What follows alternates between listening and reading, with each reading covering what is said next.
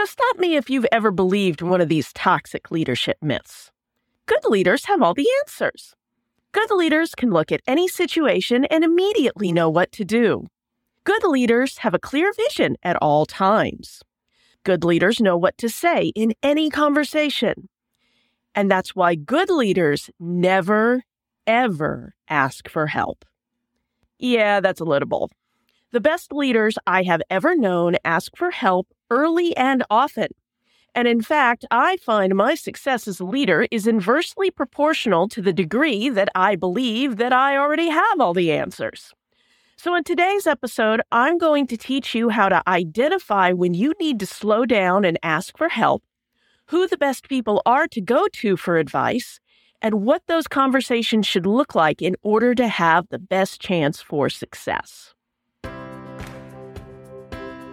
Welcome to the Kind Leadership Challenge, the podcast that empowers educational and library leaders to heal their organizations. I'm Dr. Sarah Clark, founder of the Kind Leadership Guild, where I use my PhD in higher ed leadership and nearly 2 decades of experience in academic libraries to coach leaders like you who want to build a better world without burning out. Kind leaders aren't perfect, and we don't need to be. We strive to make tough decisions without becoming jerks. We design systems that enable our teams to make a big impact without overworking. And we know that once we stop controlling and start collaborating, even the most ambitious vision can become effortless. Kind leadership is pretty simple, but that doesn't mean it's easy. So if you're up for a challenge, stick around for the next 10 minutes as I teach you how your school or library can create a resilient, thriving legacy that will strengthen your community long after you're gone. As I discussed last week in episode 49, one of the hardest things about being a leader is that people often, and understandably, get scared to tell us if they think we're going astray. Although it's our obligation to make it as safe as possible for our team to come to us with their concerns, we can't control when or even if they choose to do so. That's why we as leaders must take responsibility for monitoring our own thoughts and emotions to increase the odds of identifying our possible mistakes and blind spots before they go too far. For me, often an excess of enthusiasm or confidence is a warning sign that I need to slow down and ask for some help. Most of us got into this leadership thing, at least in part, because we have a vision of a better world that we would like to see become reality through our work. While it's good to stay attached to that vision up to a certain point, the danger comes when you think you know best how to attain that vision and don't need any input. So if you're feeling extremely confident and gung-ho about your next step, take a breath, humor me, and check in with a trusted colleague just to make extra sure you're not missing something important. If nothing else, by taking counsel from that person, you'll strengthen your working relationship.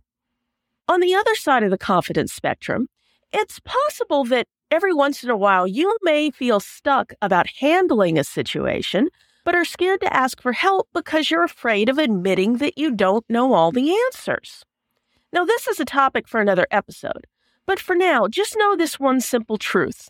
Not knowing what to do doesn't make you a bad leader. It makes you a human leader. Ask for help. So, if you've determined you need to ask for help, the next question becomes, who do you ask for help? Ideally, it should be someone who is close to the situation, but not too close.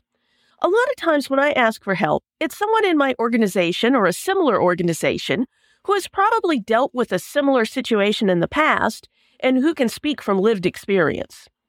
If it's someone I want to build a closer working relationship with, so much the better.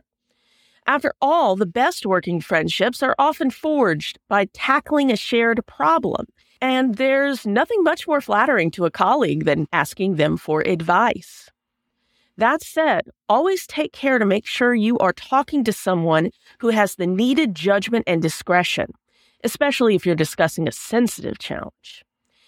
And on that note, if you don't have anyone you feel confident about going to in your own life, schedule a free 30-minute conversation with me by going to kindleadershipchallenge.com/coaching.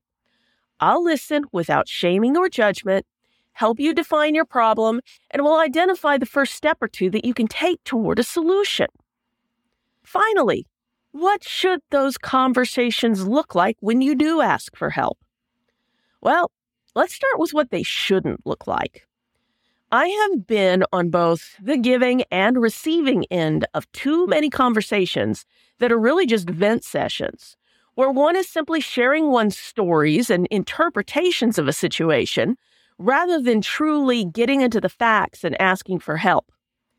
In short, as I discussed back in episode 30, the person who says they're asking for help is really asking for comfort, not solutions. And to be clear, there is nothing in and of itself wrong with seeking comfort. When I walk a coaching client through making a tricky decision, the first thing I do is tell them to process their emotions and give them tools to do so. However, in most circumstances, that should be the preliminary work. By the time you go to an advisor to ask for help with a leadership problem, you need to be at least primarily focused on getting solutions for the conversation to be truly valuable. You should also have defined your problem and a possible solution or two for you to discuss. The free Mastering Challenging Conversations checklist has a section that walks you through defining your leadership problem, and there are lots of other tools out there. However you go about it, the clearer you are on the nature of your problem, you will feel that much more confident when asking for help, and your colleague will be that much more equipped to provide that help. So at this point, you've probably already guessed your challenge for this week. Ask for help. It can be something big or small. In fact, if you still feel uncomfortable asking for help, start out with something small and low stakes. Think of it like starting a strength training program. You want to take some time using light weights with good form to build your basic skills before you tackle the heavy stuff. And the same is true with leadership as well.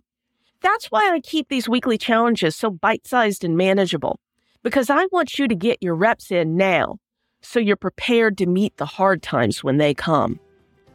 Thanks for listening and for taking action to become a kinder leader. If you found this week's episode insightful, share it with your fellow leaders by sending them to kindleadershipchallenge.com/50. Never doubt that day by day you're building a better world, even if you can't see it yet.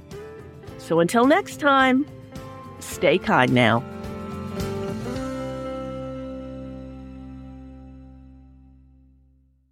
Oh, one last thing. If you're ready to take on this week's challenge but not sure how to start, head over to kindleadershipchallenge.com/next to download the Next Steps checklist.